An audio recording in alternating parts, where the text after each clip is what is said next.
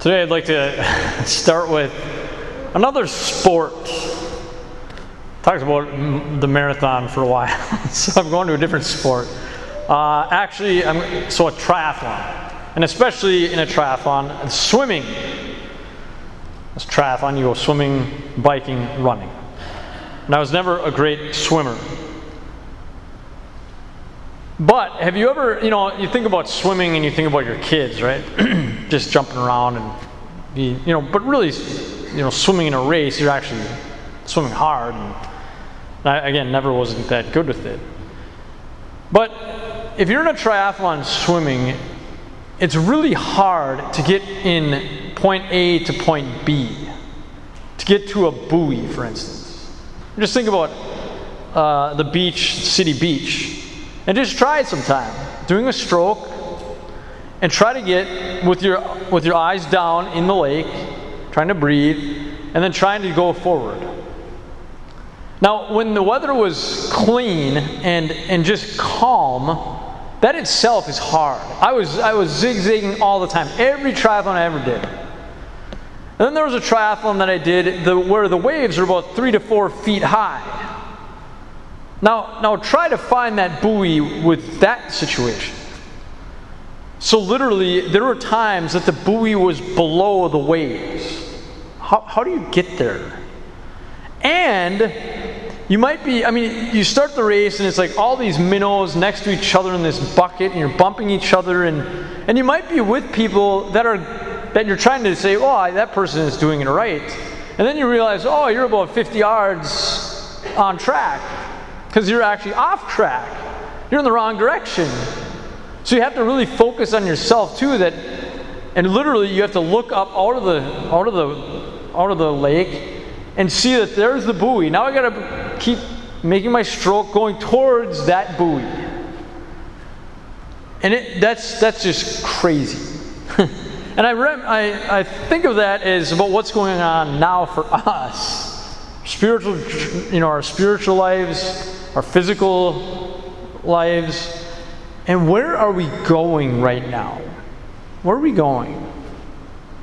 So I wanted to use his image to talk about this conversation between God and Solomon.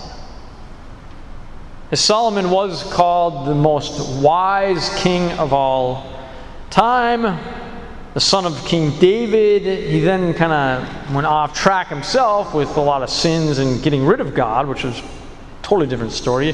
But this is what 1 Kings talked about. The Lord appeared to Solomon in a dream at night. God said, "Ask something of me, and I will give it to you." Now, pause. Take the name of Solomon and put your name in this verse. Imagine that you were having that same dream. And at night, God said the same question. Ask something of me, and I will give it to you.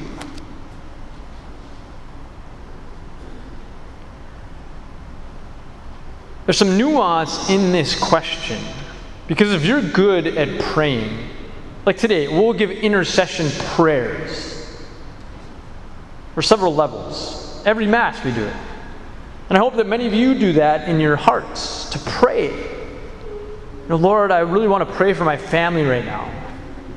Lord, I really want to pray for my kids, my students, our budget, safety, so forth.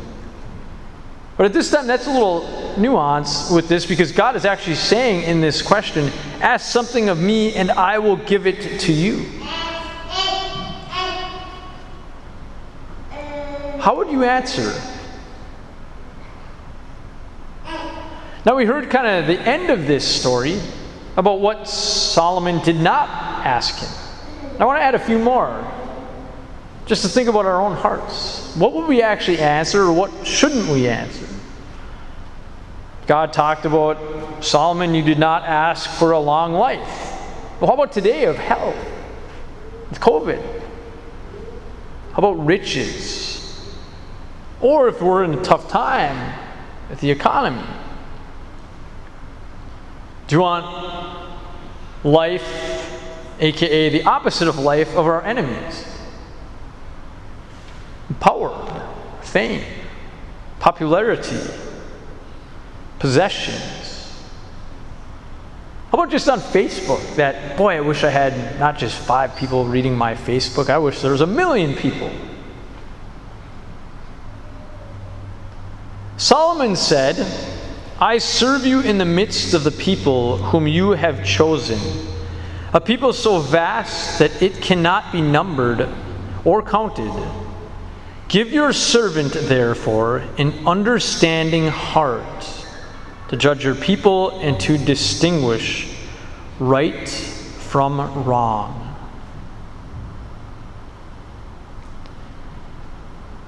I was reading this and continuing to read it now.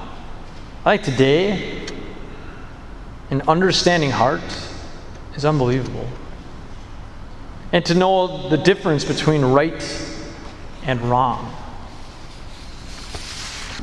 Now, we have some pretty cool things in history. We talk about words like this understanding of heart. We think about like virtues, something that helps you be strong. Like wisdom. Again, what Solomon was said of how wise he was. Also prudence. Prudence, kind of that map. Again, if you're kind of in the back in that swimming, where am I going? How do I get there? That'd be the virtue of prudence. How can I get through this type of life? How can I find my job? How can I do as a mom or dad, grandma and grandpa? How can I get to church? How can I discern my spiritual journey? But I absolutely love, again, having an understanding heart. What do we need today, really? Isn't that it? Having our hearts that are understanding to other people, that we might disagree with, but we can talk to them as people, as humans. Think about all the different things that we don't have right now. God has kind of put up the whole world upside down. School is quickly coming. That's totally different. How about sports on television? I've seen some. I won't watch them, but what about football? High school, college, NFL? How about basketball? How about hockey? How about movies in Hollywood? When do you think we'll have a next movie? Like a Hollywood movie? Because of COVID. How about the crazy news? How about the protocols? Do you remember the protocols we're having right now? Then in, I don't know, January, February, none of you were wearing masks. I hope that we may pray to have an understanding heart, to discern and grow with prudence and wisdom. Because if we're feeling distance from God, that's normal in craziness.